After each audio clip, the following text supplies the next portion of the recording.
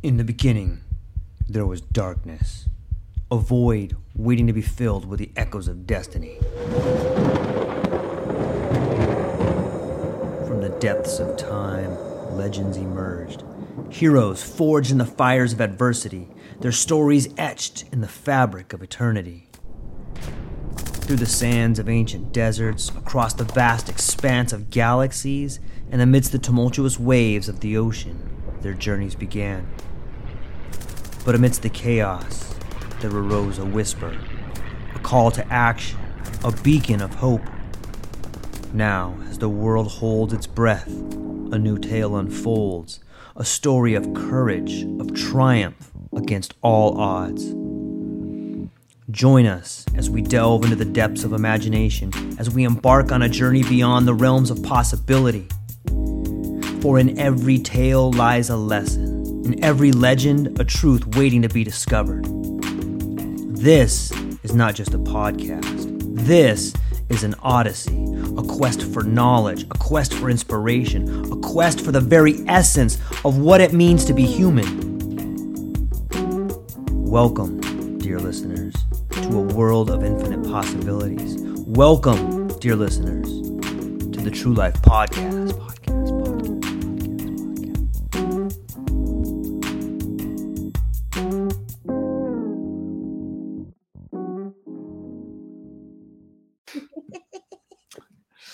Ladies and gentlemen, welcome back to the True Life Podcast. I hope everybody's having a beautiful morning. Hope the sun is shining, the birds are singing, the wind is at your back. It is an honor to introduce to you today a remarkable individual who embodies resilience, advocacy, and a passionate commitment to transforming lives through the power of medical cannabis. I would like everyone who may not know to meet Nikki Lawley, a patient advocate, speaker, and the visionary founder of Nikki and the Plant.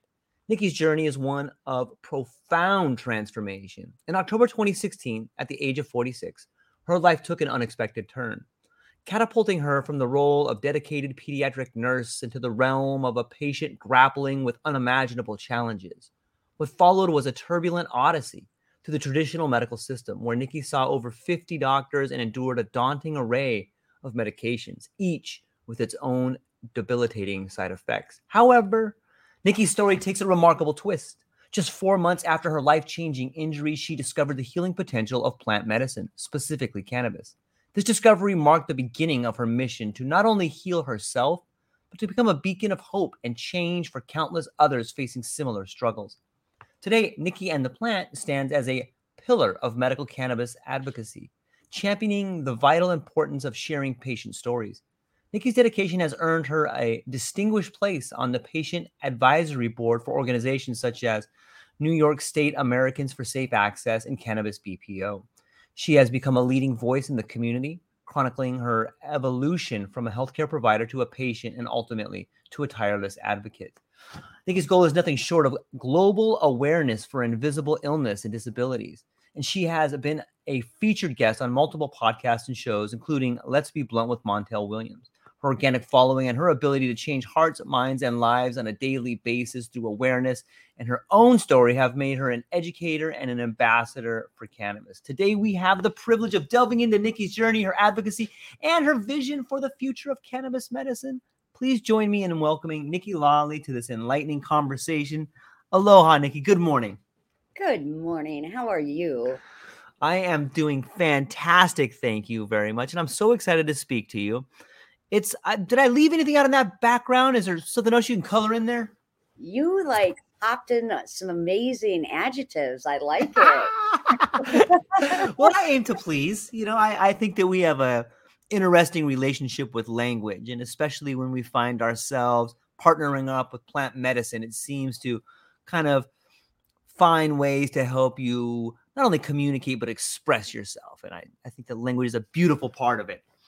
Absolutely. Well, you did very well. Thank you so much for having me. And you summed it up quite well. I literally found the plant by accident. It saved my life. And now I'm just doing everything I can to help remove the stigma and educate people who were uneducated like I was. And people don't know what they don't know. So we have a responsibility to kind of break things down in a way that they can understand. And if, if you had told me your child was taking cannabis for seizures or something like that when I was a pediatric nurse, I would have called Child Protective Services on you, and you would have had to go through that daunting investigation of potentially having your child removed. That was like my license on the line, and I had never learned about cannabis as medicine. So for me to be in the position I am now and take a total 180 position on it is really important. And when you're wrong, you're wrong. And then when I've been educated, I've been educated. So that's what I'm trying to do to help others.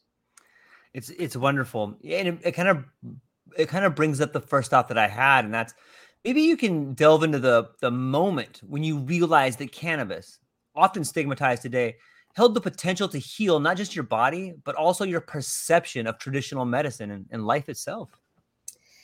So the moment wasn't really awe-inspiring. It wasn't like I took a puff of cannabis and all of a sudden I'm like this new person. I actually discovered it in Las Vegas as I was about to take my life. Oh. I was on a vacation with my husband, and I was on all these pharmaceuticals. I hadn't left the hotel room in 4 days, and I had pulled that table over to the edge of the balcony and was looking down, and I was only 7 stories up. So I'm injured, not stupid. So the concept of actually killing myself was obviously not an option at 7 floors. It just didn't seem likely. And then the pool was like 3 stories down. So that really put a damper in my plan. But what happened at that moment was a billboard came driving by saying, "Get your medical marijuana card in Nevada today." When that happened, I laughed at that billboard because I'm part of the war on drugs. I'm part of the Nancy Reagan Dare graduate with honors. So I laughed at it. Like, you have a brain injury, Nikki. Do you really think that's wise? Like, go fry your brain on drugs? My husband had gone for a walk and he came back and he saw me outside on the balcony. He's like, "What are you doing?" And I said, "Oh, just checking out the pool area." And he really didn't know how dark of a place I was in at that moment. And I said, "We can go get my weed card in Nevada. Let's try that. Let's fry our brain on drugs tomorrow." He's like, "Let's do it." Yeah. And if you knew my husband, he's literally like the last American Boy Scout. So he does nothing wrong. He does no alternative substances. He doesn't even take pharmaceuticals. And so it was a big thing for me to leave that room, go worry about getting to a card certification place and going to that first dispensary. I mean, all by itself, that could take us through a whole hour. But I had to come back home to Buffalo, New York, where I live. And I assumed, since I got this cannabis card in Nevada, it would surely be the same process in New York. And it totally wasn't. When I tried cannabis in Nevada, I had tried so many edibles, and no one taught me, only do go low and go slow. So I just ate packages. They tasted good. So I just literally was stuffing my face with, I bought so many different products at the dispensary, not having any idea what was going to work, how it worked, or anything. So I ate, I want to say 4 or 5 packets of gummies. And I slept for the first time since my injury for about 18 hours. Wow. And my husband didn't wake me up because he knew, I'm normally up pacing, crying, in the corner crying, he just let me sleep. But when I got up, I was like kind of hungover. I'm not going to lie. It was like, whoa, what? I'm so tired. And, he's like, "Well, we're going home later today. You got to smoke the rest of that stuff that the kid gave you at the dispensary." And I'm like, "Dude, I can't smoke right now. I mean, I just can't even hardly walk." But I wasn't in the same place I was when I was about to take my life the day before. So I ended up smoking a joint. and being able to eat breakfast voluntarily for the first time in that trip. I ended up being able to walk through the casino for the first time in that trip. And I can honestly say it got me off the ledge. I found a glimmer of hope. I came home to New York, discovered, chronic pain, anxiety, depression, any of the things that I was using cannabis for were not on our approved list of conditions in New York State. So then it became perfect. Now I find something that sort of worked and now I can't access it. So, with that, long story short, I started sharing with my physicians because I was hurt at work. I had gone to all these different workers' compensation doctors. Workers' compensation doctors, you are a number. You are not there to have discussions. You are not there to talk about different treatment plans. They write it down. They tell you what to do. You do it. You follow the rules, or you're considered non-compliant. So I go in to my doctor and I'm like, hey, I went on vacation and I tried this weed and it really helps. And he's like, oh, no, no, no, no. You're a drug seeker. Now we have to be careful. We can't prescribe you opiates anymore because now you've engaged in unlawful activity. And I said, but we have a medical program in New York. Like, I got medical cannabis in Nevada. And they're like, yeah, no, nope, you smoked it. That's recreational. You use THC, that has no medicinal value. You now are a drug seeker. So all the pain medications and all the medications we've been giving you, we have to thoroughly evaluate now because we can't have you seeking drugs.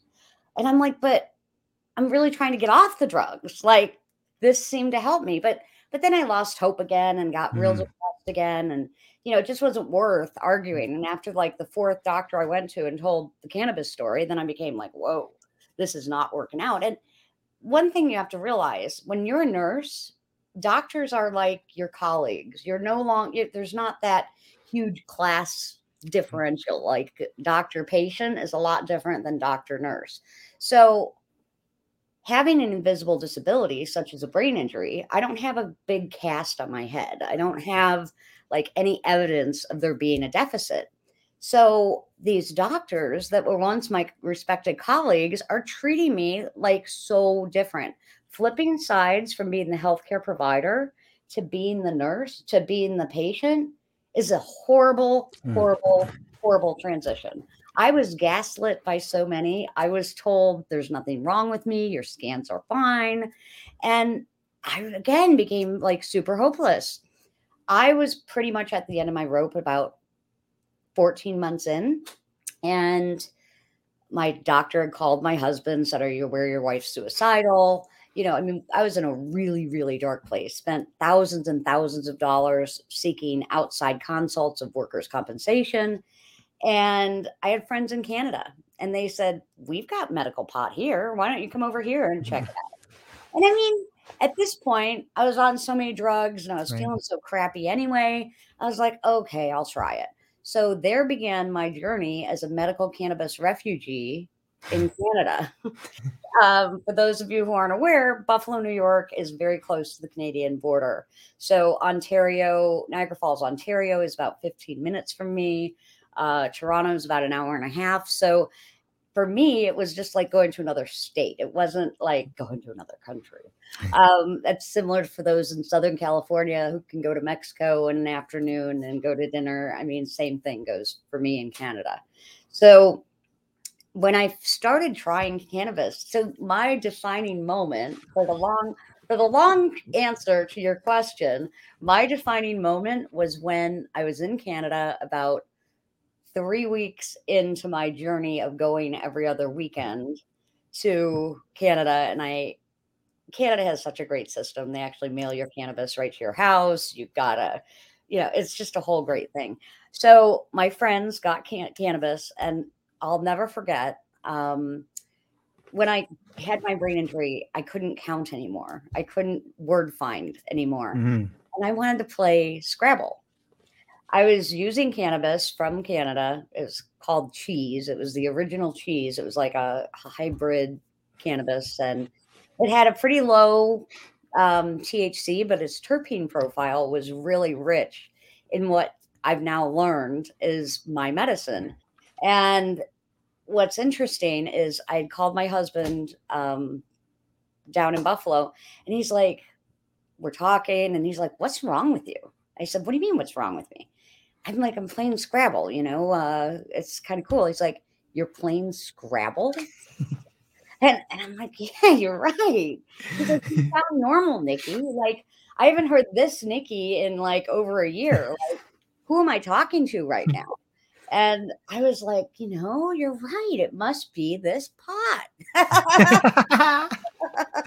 So my aha moment kind of came 3 visits into my trips to Canada, about 18 months after my injury, when I'm like, there's something to this, because then I started experimenting with different strains and different cultivars. And what a difference different strains had on my body. It was like, sometimes, there was this Royal Purple Kush, I'll never forget. I was literally like kind of drooling on myself. It was like, it was not an attractive way of handling life. I couldn't get up. I was literally like, I went from being a chatterbox to like, and like, I knew that wasn't my friend. But again, everyone has a unique endocannabinoid system. So once you start using cannabis, which for me, it was a whole new thing. Had I smoked cannabis before my injury? Absolutely. But on a very limited basis. I never like bought it. It was just something that like people had. And then I would, use it. And I can honestly say I like the effects better than alcohol, but I hated the smoking part. And, so when this happened and I saw the profound difference it had on my life, I just didn't want to leave Canada. I literally was like sad every time I came home, but going to Canada every other week kept me going. And so it was really amazing the way the plant helped me. It's such a fascinating story. And do you think that going through that despair and like searching, and what effect did that play on you? On some level, sometimes it seems to me like those difficult times are what lead us to find the answer. Like you're searching for so much, like I can't even go on with this. How did that play a role in shaping who you are? Like sometimes that despair can really shape us, It can. And I was a shell of the human I was before my injury. And so the despair that I was feeling and the hopelessness and the whole, like, I'm a burden to society. I'm a burden to my family. I'm a burden. My kids, like, how am I even a role model to my kids anymore? All I want to do is sleep. All I want to do is cry, and I didn't want to cry. I was never a crier, but my frontal lobe was messed up. I got hurt because a child didn't want a vaccine. He hit me in the head so hard that I ricocheted off a wall and back into his head. So I had I had a double impact injury. So I bounced into a wall and a head twice. And then my vision changed, my ability to walk changed, my coordination changed. I could no longer count or do basic math. I could no longer recognize quarters, dimes, nickels, and pennies. There were so many challenges. And so it was literally like, then a doctor says, yeah, you took our neuropsych test, but you failed it too bad. Like, there's no way you're that damaged. You're really just malingering. And I said, what? Malingering? Yeah. I didn't even know what that meant. I don't think I've ever heard that word. Malingering means you're faking it. And I'm like, I wish I was faking this. I would do anything to be faking this. I just want to get better. And for me to fake a neuropsych test when I'm trying to understand what parts of my brain are affected so that I can fix them, so that I can go back to nursing like I once had, was my only goal. So when you hear from a doctor, that respected colleague that once was your equal, you now are like, well, maybe it is all in my head. Maybe they're right. Maybe this isn't as bad as I'm making it out to be. What is wrong with me? Why would I want this? And so the despair was a huge factor. And cannabis, when I found my improvement of my quality of life in Canada, and then coming home and the horribleness I felt, it wasn't that I was addicted to cannabis. It was that I could see things differently. Right. My thought process was different. And that's one thing people don't understand. It's not a one size fits all for cannabis, and what works for me might not work for you. But at the end of the day, that's the beauty of the medicine. There's so many Yeah. different cultivars, there's so many different strains, there's so many ways you can consume. You don't have to just smoke a joint.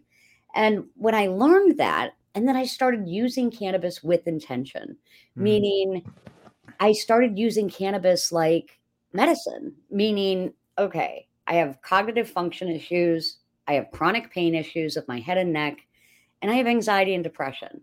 So, which strain helps me have the better quality of life? Okay, so if my depression was at a 5 and I smoked a certain strain and it got down to a 3, that was success. um, but if I had that depression still going on and anxiety, and maybe it went up to an 8, maybe it was the wrong strain. So that happened a lot. And so I learned the importance of using cannabis with intention, defining what you're really using it for, what symptom relief and what is bothering you the most to find the best solution. And so once I started understanding the mechanics and understanding we have terpenes in there, and for me, that's how I shop for my cannabis, is based on specific terpene blends, because I've learned what works for those symptoms that I just shared better than anything. And I was able to get off the 16 drugs that I was taking every single day to now I take, the statin and the thyroid medicine still, but I'm taking an antidepressant still, but compared to what I was on Right. to what I am now is dramatically different. But your mindset has to adjust. You have to be willing to learn. And it Mm. was a journey to figure out what worked and why. And then once I started understanding it, I just couldn't believe it. Like I started telling all the doctors and they didn't no longer shut me down the way they had, but they still weren't fans. And I mean, I couldn't wait to settle my workers' comp case because then I didn't have to justify what I'm doing to anyone. Yeah. It's a beautiful story. And I love hearing the way in which people find ways to overcome and think different and see a different perspective and listen to those stories. I'm curious if when we talk about terpenes and their profile and an individual's cannabinoid system, is there a way people can measure that relationship? Like it sounds like you have found a way to do it, but is there a way for someone who may not be as familiar with you to do it, or some guidelines, or do you have any advice there? So, how I did it, and Okay. in Canada, it was a different system. So, Canada had an app called Strain Print, and this Mm. app had all the back end information of the then medical providers. So, their Blue Dream from Canna Farms and the Blue Dream from whoever else Right. had different terpene profiles. So it's not about the strain name as much as it is the test report or the certificate of analysis, also known as a COA. So I actually have a cheat sheet Yeah. that I created with the help of this great educator. It's called The Amazing Flower. And what it is, it's a pocket guide to terpenes. And it literally gives you the boiling points, it gives you the um, benefits, it gives you the smell, and it tells what it's good for. So if you go on my website, nikkiandtheplant.org, and check out the resources page, you can too check out this great terpene guide that really helped me narrow in what works and why. But the journaling of the experience was by far my starting point, Mm. and having that back end information when you consume the strain made all the difference, because then you could see after, say, 5 different cultivars that you used, what was the common denominator that aided with your anxiety, what aided with your pain, what aided with your brain fog or cognitive function. So it was a system, but it was like you had to be willing to really dive into it and understand it. one of the things I did, and when I do a lot of teaching, is I bring isolated terpenes for people to smell. That can really, one thing I've also learned is your nose knows. So like when you smell a certain strain or, chemovar, and you're like, ooh, that smells good, most likely that's going to work okay for you.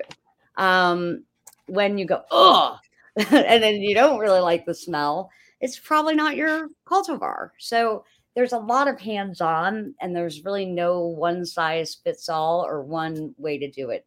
I've taken about 9 of those different genealogy tests that use your gene makeup and tried to. It's a great science. It's a great principle. But at the end of the day, I did not find it helpful because all 9 had different results. All 9 had different recommendations. If you have one variation of the OPOE gene, which is your Alzheimer's predisposition, it's going to tell you never to use THC. Well, I need THC. So to me, it's playing so on the safe side. It's not really giving you a true picture. And again, it's run by AI. So, it's different when you're dealing with actual people. So that's really not a one size fits all. So just being willing to try and experiment. And if you don't have access to the Canadian app Strain Print, that doesn't mean you can't journal what you're seeing. And it's more than THC percent. It's more than CBD percent. It's really what are the other minor cannabinoids and terpenes that are in that product. Yeah, it's really well said. Sometimes I think too, when different strains of cannabis, they make you feel different, but beyond that, they make you think different. Yes. And sometimes having these different types of medicine, it's those thought process. Like sometimes you'll come up against thoughts like, I do not want to think about that right now. Well, too bad. You're going to think about it, and like maybe there's some healing in that. Like maybe just forcing yourself to face these things that you never wanted to face. Maybe there's healing in that, and trying these different strains, experimenting with these different strains is experimenting with different thoughts, would lead to different perspectives, which could lead to different outcomes. It's a fascinating relationship, right? Totally. And you're right. It does.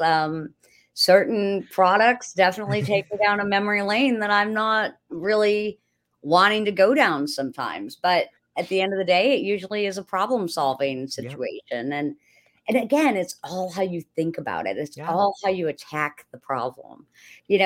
Cannabis isn't a cure-all, but you have to literally work your mind around it and realize this is a trial and error process. And, I've spent thousands of dollars and used thousands of different cultivars and different strains and different products all over the country and Canada, just because there's so many options. And then when you dial in on that right strain, one of the problems is it's usually a craft grower that I find. Yeah. What that means is they only grow 30 plants or 50 plants of that strain. So when that strain's gone, it's gone. And so that's one of the frustrating parts of cannabis medicine. It's not like your Xanax that whether you're in Hawaii or whether you're in New York or whether you're in Canada, it's still the same stuff. It depends on how it's grown, where it's grown, sun, artificial light, soil, hydroponics. There are so many things that go into each plant and each garden, if you will, that you have to understand that there's variance. So we have multi-state operators. In other words, someone who sells in Nevada might sell in New York, might sell in Massachusetts. Even though they're a multi-state operator, they're growing in the state that they're selling it in. So just because Green Thumb Industries, dog walkers, sit worked great for me in Nevada doesn't mean in Massachusetts that same Green Thumb Industries dog walker sit is going to work for me the same way, because it's different strains or genetics or how it's grown and things like that. And people don't talk about that a lot. I mean, similar, yes, probably, but often not the same experience. Yeah, that's really well said. And I think it speaks volumes of our relationship with different plant medicines. For so long, we relied on the the story or the ideas or the folklore behind the name. This is this name, but now we're actually have, let me show you the back and the terpene profile right here. Let's look at all of these things right here. I think it speaks volumes of our relationship with it and beginning to treat it more like the medicine that it is, right? Right. For sure. It's all about the terps. And I can't say that loud enough, but terps are very volatile. So if you're just burning a joint versus low temp vaping, it's a big difference of what terpenes you're going to experience. So for me, I love limonene and pinene, but at the end of the day, if I'm lighting that up in a joint, I'm not really experiencing very much limonene and pinene. I'm experiencing more of those terpenes that actually burn at a higher boiling point. So like beta carotene, for instance, always burns hot. So you'll get that experience if you're using a joint. You don't have to vape it. But if you're not looking for the beta carotene and you really want that limonene and pinene, you have to do so at a lower temperature. So like the dry herb vaporizers are more your friend. It's interesting to me. Sometimes I wonder, as your relationship with SSRIs, it seems to me that SSRIs are a way, or at least in my experience, they have been something that I had used in the past in order to get me through a day. And what I mean by that is I can take that and I'll feel good enough to go to work, but it's not going to solve any problems for me. It's not going to help me think things through, but it's more of like a patch.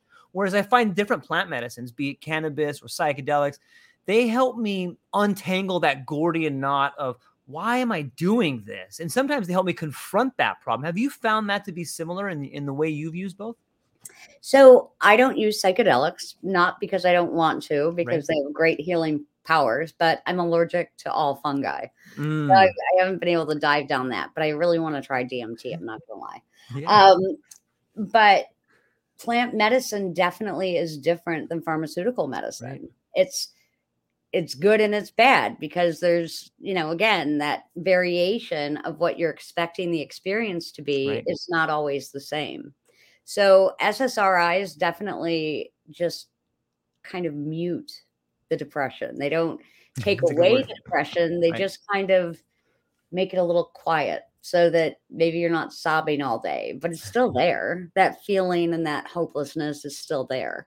But with cannabis, I found, wow, I'm giggling. Like euphoria should not be determined as a bad side effect. And that's like, you hear all these drug ads on TV and you hear, could cause death, could cause anal seepage, could cause, bloating, could cause this, that, and the other thing. With cannabis, euphoria, being hungry, happy, and sleepy, are those really bad side effects? I don't think so. So I'd much rather have that listed on my side effects than the other. Yeah. It would be funny to have like list of side effects and they just showed like the 7 dwarfs. Hilarious. Exactly. That would be good. That's actually a good marketing campaign. Now that I think about it. Someone out there, get on it. It's reflecting on the power of patient narratives. Can you elaborate on how storytelling, especially in the context of cannabis as medicine, can serve as a vehicle for transcending societal taboos and fostering understanding? I'm living proof of that. Storytelling has been the only thing I really have in my toolbox. I'm pretty filterless, so I really tell it like it is. And maybe I'm not always right with my passion, but I feel that plant medicine has given me a purpose and given me power to find my voice. And storytelling is a way that people can relate. Like if there are people listening to this show right now and you're a nurse, for instance, and you're suffering, battling from depression or anxiety or any of the multitude of issues, burnout, whatever, and you're hearing this and maybe you haven't really embraced cannabis as medicine, you're going to relate to my story because you're going to say, wow, I can totally remember how I felt that way. And what's cool is that's all I'm trying to do is normalize the conversation and bring everyone together in a way that makes cannabis and plant medicine understandable. And I feel that storytelling is the way to do that. You know, trying to throw real technical terms at everybody and, trying to do the cannabis 101 with people is really hard to, get their emotions running and their emotions and feelings flowing. So by sharing my story, I feel that that really helps people kind of relate. And I look like I'm still live, but no one else is here. Hello, friends. Oh, look. I'm back. Yay! That was a little scary. I'm not going to lie. My computer just went completely dead. I was like, oh my gosh, what happened? Well, I'm glad to see you. I'm glad we're not alone anymore. That's good. Nice job on carrying the story. Yeah, well done. Thank you. I guess that brings me to the next question, which would be, as an advocate, you navigate the intersection of science, ethics, and human suffering. How do you balance these elements in your advocacy work, and what insights have you gained from this balancing act? Oh, it's a balancing act. Trying to navigate the political aspect has probably been the biggest challenge I've struggled with, because each state is literally like its own country. It has its own sets of rules and regulations. As a patient, my condition, my TBI symptoms, they don't recognize state lines. So as a result, if I'm in Texas, I'm still just as injured as I was if I'm in New York or Nevada or Tennessee. So one of the struggles that I see for patients, especially, is we need our medicine. This is our medicine. We take this every day. It should not be stigmatized, and we should not be penalized for consuming our medicine in our non-home state.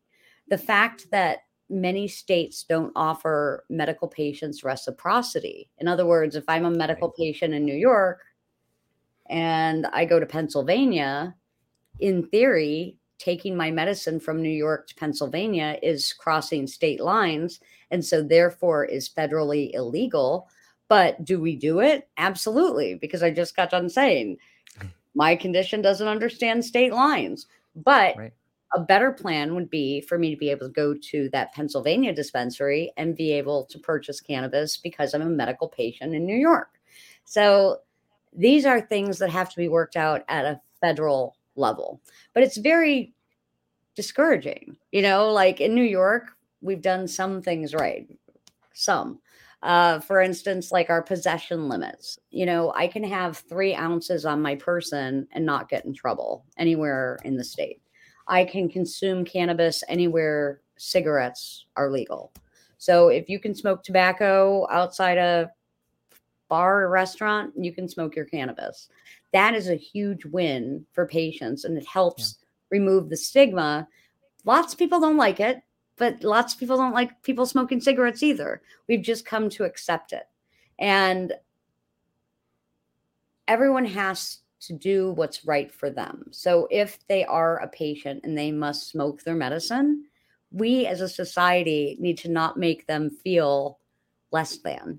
And I can tell you, I felt really less than when I was going to the doctors and they were literally telling me, this is not medicine. If you smoke it, you're just getting high. No, I'm not. I'm getting well. And we need to recognize that. Yeah, the problem with stigma is, I think it speaks volumes of the human condition in a way. Like it just speaks to this idea of judgment. Like we just want to judge everybody. And the reason we judge everybody is because we don't want to judge ourselves. Yes, but again, I go back to the statement, people don't know what they don't know. And maybe they're judging because they don't know how else to deal with that. And, again, I was not an understander of invisible illness, and I had chronic pain. And, you see the guy with the handicap sticker getting out of his car and he's kind of just jumping out of it. I would judge that. I would be like, what the hell? Why are you parking in a handicap space? Where's your cane? Well, now I have a handicap sticker. Yeah. I have a handicap sticker because I won't remember where my car is. There's certain things that people just are judgy about because they can't see it, because they can't put a finger on it. And as a nurse, as someone that's really learned empathy through this journey, I just want to say it's okay. We can't force people to understand a message they're not ready to receive. And I'm always planting seeds. And the people that will need cannabis the most, I believe one day will reach out to me, even though they were the haters and they were the antis and they were, oh, you're just getting high. Well, I guarantee you, one of those doctors that said that, their mother, their wife, their brother may have cancer one day and be suffering terribly. And they're going to remember the conversation that I had with them. And they're going to maybe, hopefully, think, well, maybe I should try that pot stuff that brain injured girl said. Yeah. We have to get past that point of, I know more than you and you're stupid if you don't think the way I do. Yeah. It's well, what would you tell yourself? Like if you could go back now and talk to the Nikki that was super that had already made up her mind about what cannabis was, like what would you tell her? Stop judging. Stop judging and be kind. Yeah. My son got arrested for growing cannabis in 2013 before I got hurt. And I disowned him. I absolutely disowned him. I'm not a family that understands cops, lawyers, break-ins, any of that. So when that happened to my son, I literally couldn't stand him and I could not believe what he did. And I was beyond judgmental. So I wish I could take that back in 2013, because now look at me. I'm growing myself. I have plants because it's legal in New York for patients to grow. And when I think back at the horrible experience of becoming he was a prisoner. He went to jail, called me every day, sobbing, saying they're beating me up. They're taking my stuff. They're doing this. They're doing that. It was absolute hell for me. But I think if I could go back now, and if that were to happen tomorrow, I mean, I wouldn't disown him, but I sure as hell wouldn't be happy. But at the same time, I would have more compassion because I see how it's my medicine. We would have no adult use programs if it wasn't for legacy growers and the patients who were served by those legacy growers. Those legacy growers risked everything to help other people manage their symptoms, whether it was AIDS, whether it was cancer, whether it was chronic pain. There were so many people that were suffering, and this plant helped save them. And we always labeled them as hippies or, the Woodstock group and things like that. But if it wasn't for them, we wouldn't even be talking about a regulated adult use market. Yeah, it's disheartening to think about people still in jail or in prison and how this industry was kind of built on their backs. Yes. And now look at us. I don't no one should be in jail for a plant. They just shouldn't. I mean, I get if you had guns and you had other drugs and you had other things, okay. But if you literally were just marketing cannabis as a street pharmacist or growing cannabis as an agricultural human, it should not be demonized, because if it wasn't for those guys taking the risks, patients wouldn't have had access to medicine. Yeah. Do you think that being part of a patient advisory board, can you expound on that, the philosophical concept of representation and its significance in ensuring the patient voices are not only heard, but also valued in the cannabis industry? Interesting concept, because my speech on Friday, I was a speaker at NECAN, the New England Cannabis Convention, in Albany, was just that. why medical patients matter and why industry leaders need to take notice. We're an ROI, my friend. We're an ROI because one of the things that is great about us is we need it all the time. We aren't just looking to get high on Friday night. We need it consistently. Once we find a product, we're incredibly loyal to dispensaries, to cultivars. And then we tell people, the patient community is a really strong voice, and we tell others. Having us as part of the decision making, whether it's for formulating, packaging, labeling, even dispensary setup, we bring value because this is our medicine. This is how we function. And so a lot of people don't understand that. Like they say, oh, the medical market's dead. No, it's really not. I mean, people in the adult use are really technically using it for medical reasons a lot of times. They just don't want to get a card. They don't want to be in the database that, they're still old school. They're afraid. They're afraid, because of the federal status. It's a thing for people. So just knowing that, it's important that our voice is heard. So being part of an advisory board with the patient experience, I think has really served me well to help normalize that conversation in non-patients. So like Cannabis BPO is a call center company.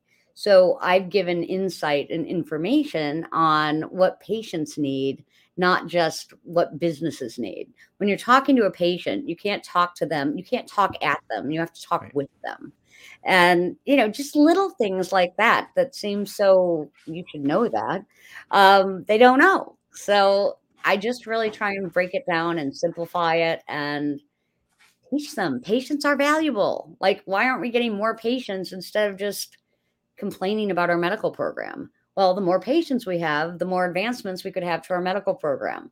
The more businesses and cultivars and cultivators that recognize our value will start to include us in those conversations. One of the things I'm working on now is bringing the small farmers to the different retail dispensaries we have in New York State. They have a whole different path than our registered organizations in New York, or MSOs, or whatever you may know them as. We have 10 in New York State that handle our whole state.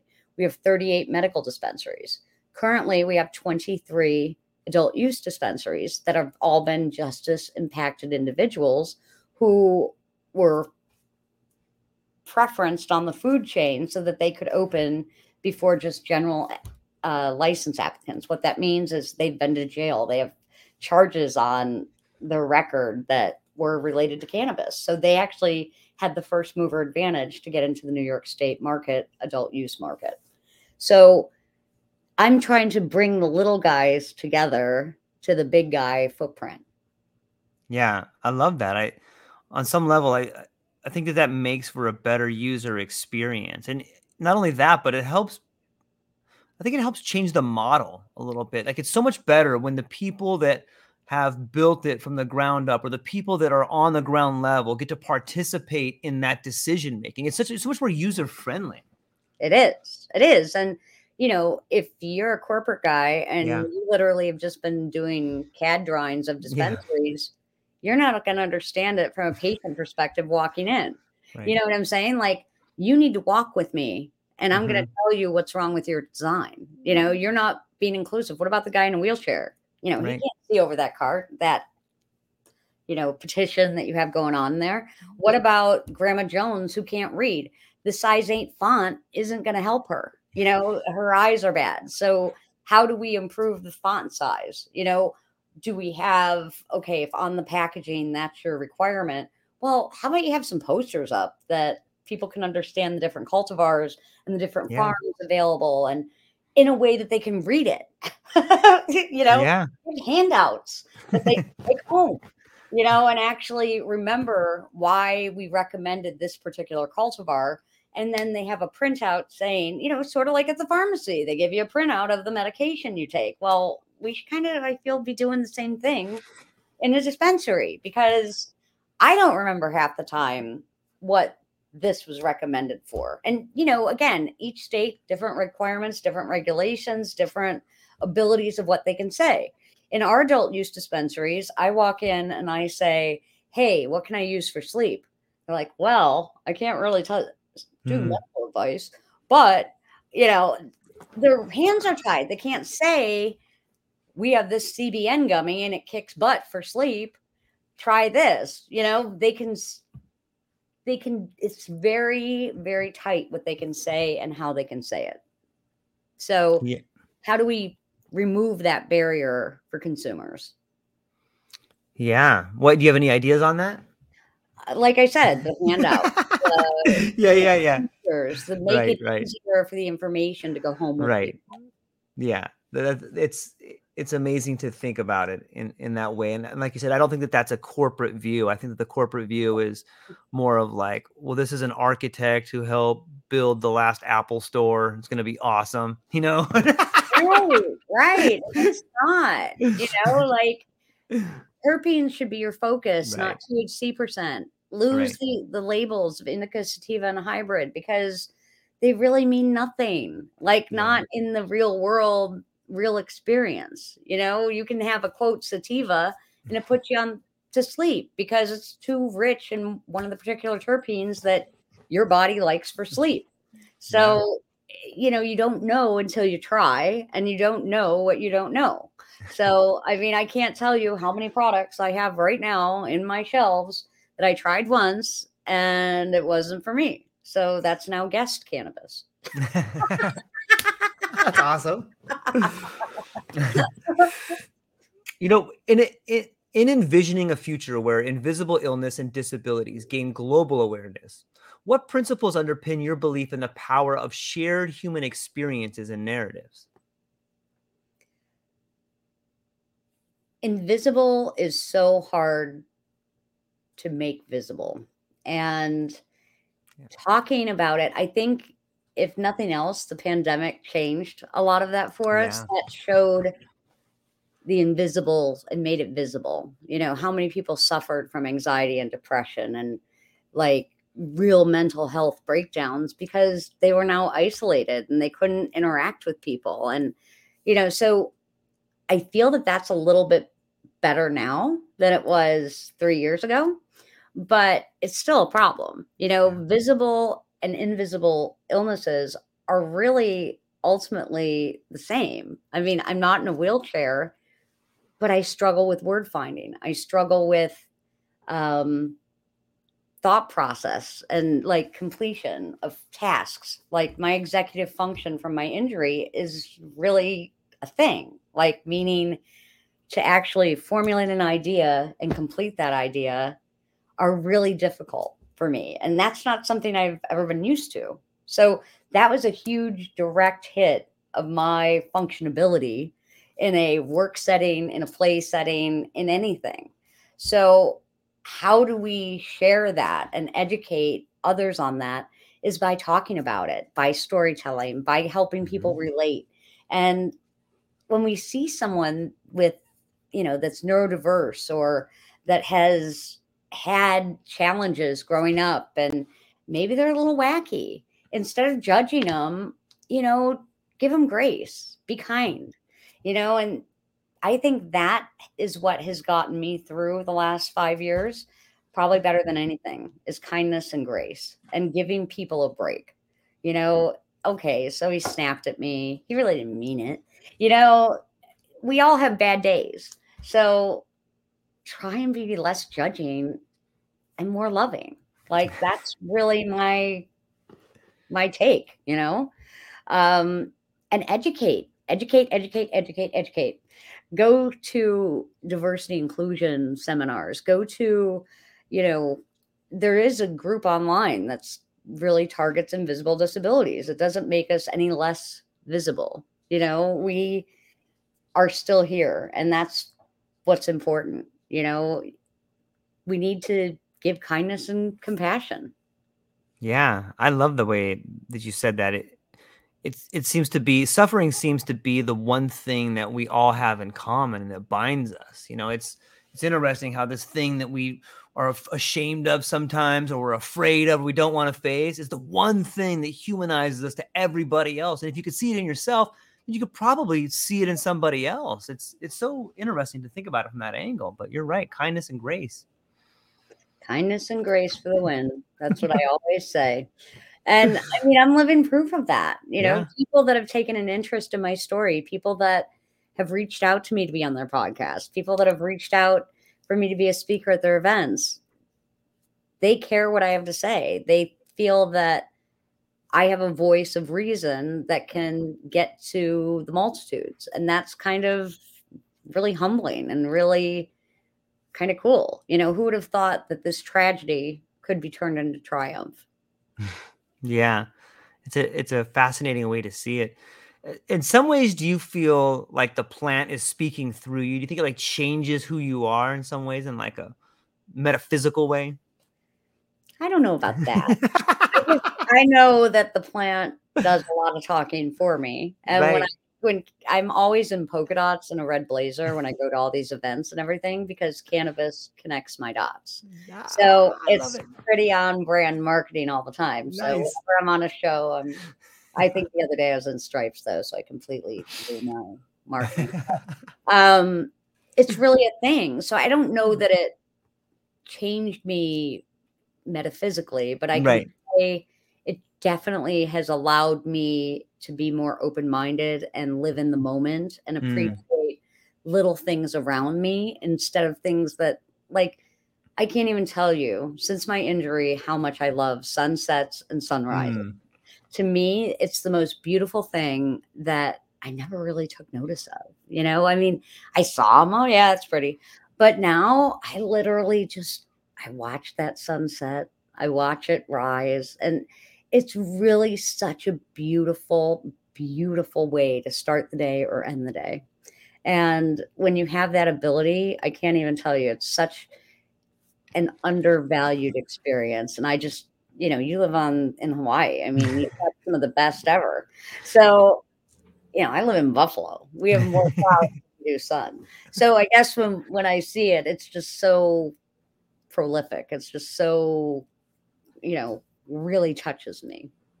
Yeah, it's being around nature, whether you're in it or on it or surrounded by it, it really gives you time for reflection. And it seems like these heightened states of awareness, they really help strengthen that connection to the beauty that is all around you. And when you can begin embracing that or feeling as if you're part of that beauty around you, it fundamentally changes your relationships, the way you see the world, the way you talk, the way you act. It's really empowering in so many ways. Totally. Totally. I totally would. So, I mean, I guess your metaphysical analogy there is sort of relevant, but I mean, I've never ever said to anybody, "Oh my God, the plant just changed me and saved me and created this whole new human." No, but it has allowed me to do a lot of things, just maybe not completely changed who I am. Right. It's I think being in Hawaii and the ideas of being embraced and having those sunsets wash over you, they really they change you. Being in the ocean all the time, or just that's why I mean surrounded by nature, and I sometimes I get a little too woo woo, but I can't help it. It's so beautiful. You're right. You're right. You get to do a little brag in there because I've never been to Hawaii, but it's definitely on my bucket list. Yeah, you should definitely make it out. You know what? Let me ask you this. When seeking the ideal organization to collaborate with in the cannabis industry, what values or ethical principles do you believe should be at the core of an entity that genuinely aims to make a difference in patients' lives? Caring about the patient over profits. That's the most Yeah. core definition. Listening to patients, actually hearing them instead of just yesing them. Having patience where decisions are being made. Like, I have reached out and talked to so many different organizations where I believe I can make an impact. And I'm always told we don't have a budget for that. You shouldn't not have a budget for this because I am the face that can literally change your sales, bring your boost up, but they have to have that core medical premise. They have to see and understand that patients are valuable. Patients matter. They're a loyal, dedicated consumer. they're going to want to use my products more than Joe's down the street because they're a medical patient, so they can only access them. Or there's just so much to it. But if they don't put us in those conversations, they don't get it. And so my goal is to find the right organization and research and, not focusing on just THC, but minor cannabinoids and terpenes. And how can we make better products with better bioavailability? How can we make our products more affordable, but not, compromise on quality? How can we incentivize patients to purchase from us in a way that incentivizes them to bring other patients to our dispensary? It's really all about collaboration, not competition. And so when you think of the very big organizations, they have like CPG people behind it, consumer packaged goods people. They have engineers, or they think that social media is going to be their new and only, so they hire these really hot young influencers and think that that's going to make a difference. That does not resound with me. That is not the chick in the bikini with the dog and the joint. Just, it's not doing it for me. You know what I mean? Like, I would much rather see the woman in the wheelchair smoking the joint than I would the scantily clothed bikini babe. You've got to know your messaging. You've got to know your target market. And that's one of the most fundamental things. And if a company doesn't see the patient experience as value, I really have no potential collaboration opportunities with them. Yeah, on some level, you can really see the difference between someone who understands and probably uses the product versus someone who is just trying to sell the product. It's almost this relationship between lived experience and book education. Correct.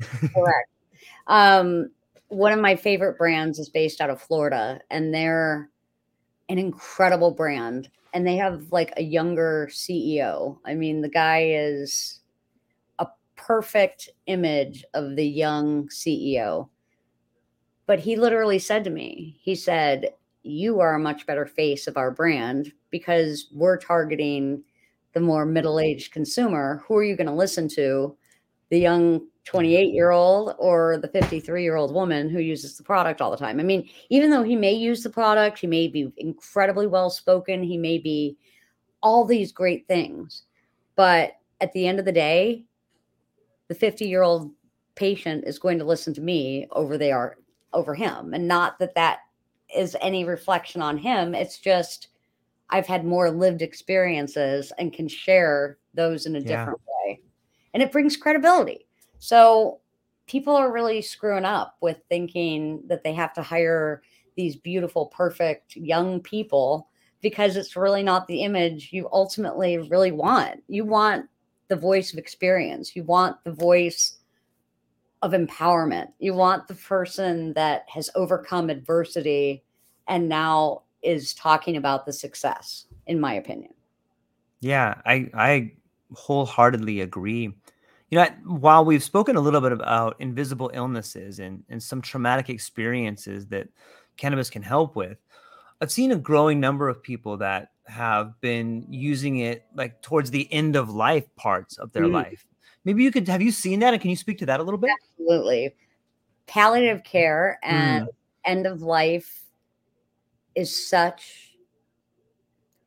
usually a crappy time. And honestly, when I first heard about cannabis as medicine, when I was working as a nurse and everything, that was the people I always associated that would use cannabis, just trying to improve their dying, if you will. And I was always like, well, who am I to judge if they want to get high before they die? Like, let them. Yeah. But now I see it as truly a way of not being doped out of their mind on morphine and OxyContin, and literally being able to enjoy those around them and give them some lucid moments where they can reflect on their life and have a more peaceful experience. And there are more and more death doulas coming online.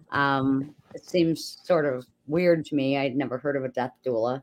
And now all of a sudden they're like all over my page, which is fine. I mean, like, I'll be the first one to say death makes me uncomfortable. I don't want to, and I was suicidal, but at the same time, you realize, it's the end. But how do you preserve those memories in the best way? How do you help your loved ones through such a traumatic time of losing the person you are? So I really believe cannabis has an amazing possibility to ease in the end of life and palliative care. I really feel that it should be more mainstream. I mean, people that are in hospice houses a lot of times can't access it because of federal regulations. And, anyone who gets money from Medicare, they're not technically allowed to have patients use it either. So it's a real struggle. And these are things that need to change on a global level. Yeah, it's fascinating to me. On some level, when I think about how long cannabis has been in use, I often think about like historical use, be it like ceremonies and setting. And in some ways, when I think of palliative care, I see the reemergence of that ceremony or that rite of passage in a way, because you have your loved ones around you and you have this plant that's been there with you. And it's interesting that you said it gives people back these moments of lucidity, because we don't think of cannabis maybe giving you lucidity, or maybe the person that doesn't use it doesn't think about that. It's kind of an interesting return to rites of passage in a way, isn't it? Absolutely. Absolutely. And if we can improve the quality of death, doesn't that mean something? Yeah. Like, I would much rather my mom, when she gets to that point, be able to use cannabis than just be doped out on morphine all day. I don't know if she will, but I can at least, I think maybe then she might even consider it. But, we've all been taught the bad about cannabis. So on our dying deathbed, are we going to really turn to it? Not if we haven't heard about it before then, I feel. Yeah, that takes us right back to stigma and how long those attitudes or those things that were ingrained in you stay with you until you try to change them. Yeah, it's a thing, unfortunately. It's a thing. It is. A thing. And we got to change it. Together we can change it. We can. Podcast and Nikki and the Plant.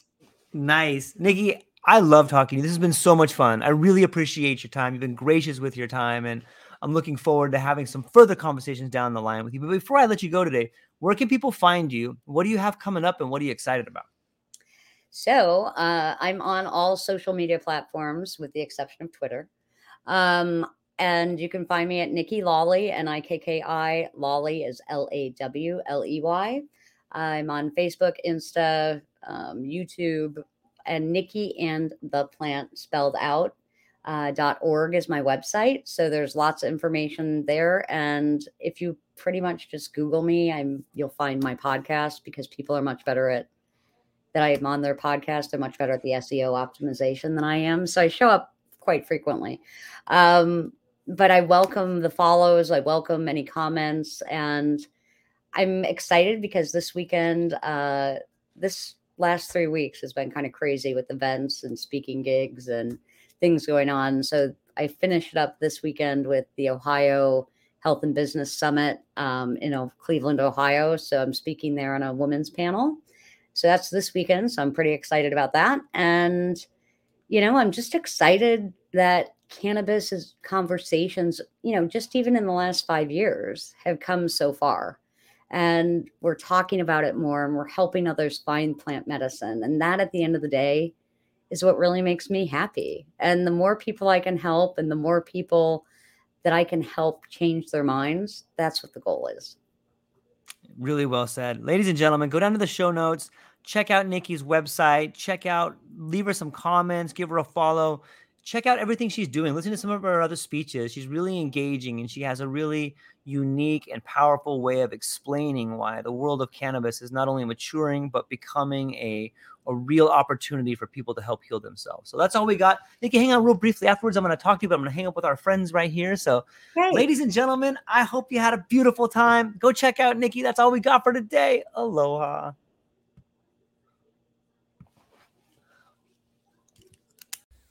Aloha, everyone. Thanks for taking a moment to hang out with me in the True Life podcast. I truly appreciate it. If you're taking some time to listen to this, whether it's your first podcast with me or you've been with me the whole way, I truly want to say thank you from the bottom of my heart. Additionally, I would like to try to inspire everyone. The world is a crazy place, and if you listen to your heart and you take some chances, I really think the world will unfold in front of you in ways you can't imagine. I've been doing the podcast for about 5 years. Last year, I decided to take the plunge. Well, circumstances dictated that I took the plunge, and I did. I've begun working on the podcast full-time for almost a year now, and it's been so rewarding to me that I would just want to try and inspire other people. If you have a dream, if you have a vision, follow the voice in your heart, listen to the song on the wind, and embrace the challenge. I think you're strong enough, you're smart enough, and you're good enough to make your dreams come true, but you have to believe in them. And I truly believe wholeheartedly that if you take a chance, a real chance on what is possible, then your dreams will unfold in front of you. Uncertainty can be a monster. It can be something that we run away from. But much like fear, if you stand in front of it, it's not that big of a problem. I know everyone listening to this has a dream and a vision, and I hope you all conquer it. And I want you to know it's possible. Take baby steps and move towards it, and you will get closer to it. Your relationships will be better. Your life will be better. And you know what? You deserve it. You're an amazing person. If you get a moment, go down to the show notes. If you can, support the show. Thank you so much for being here. Now let's get to it.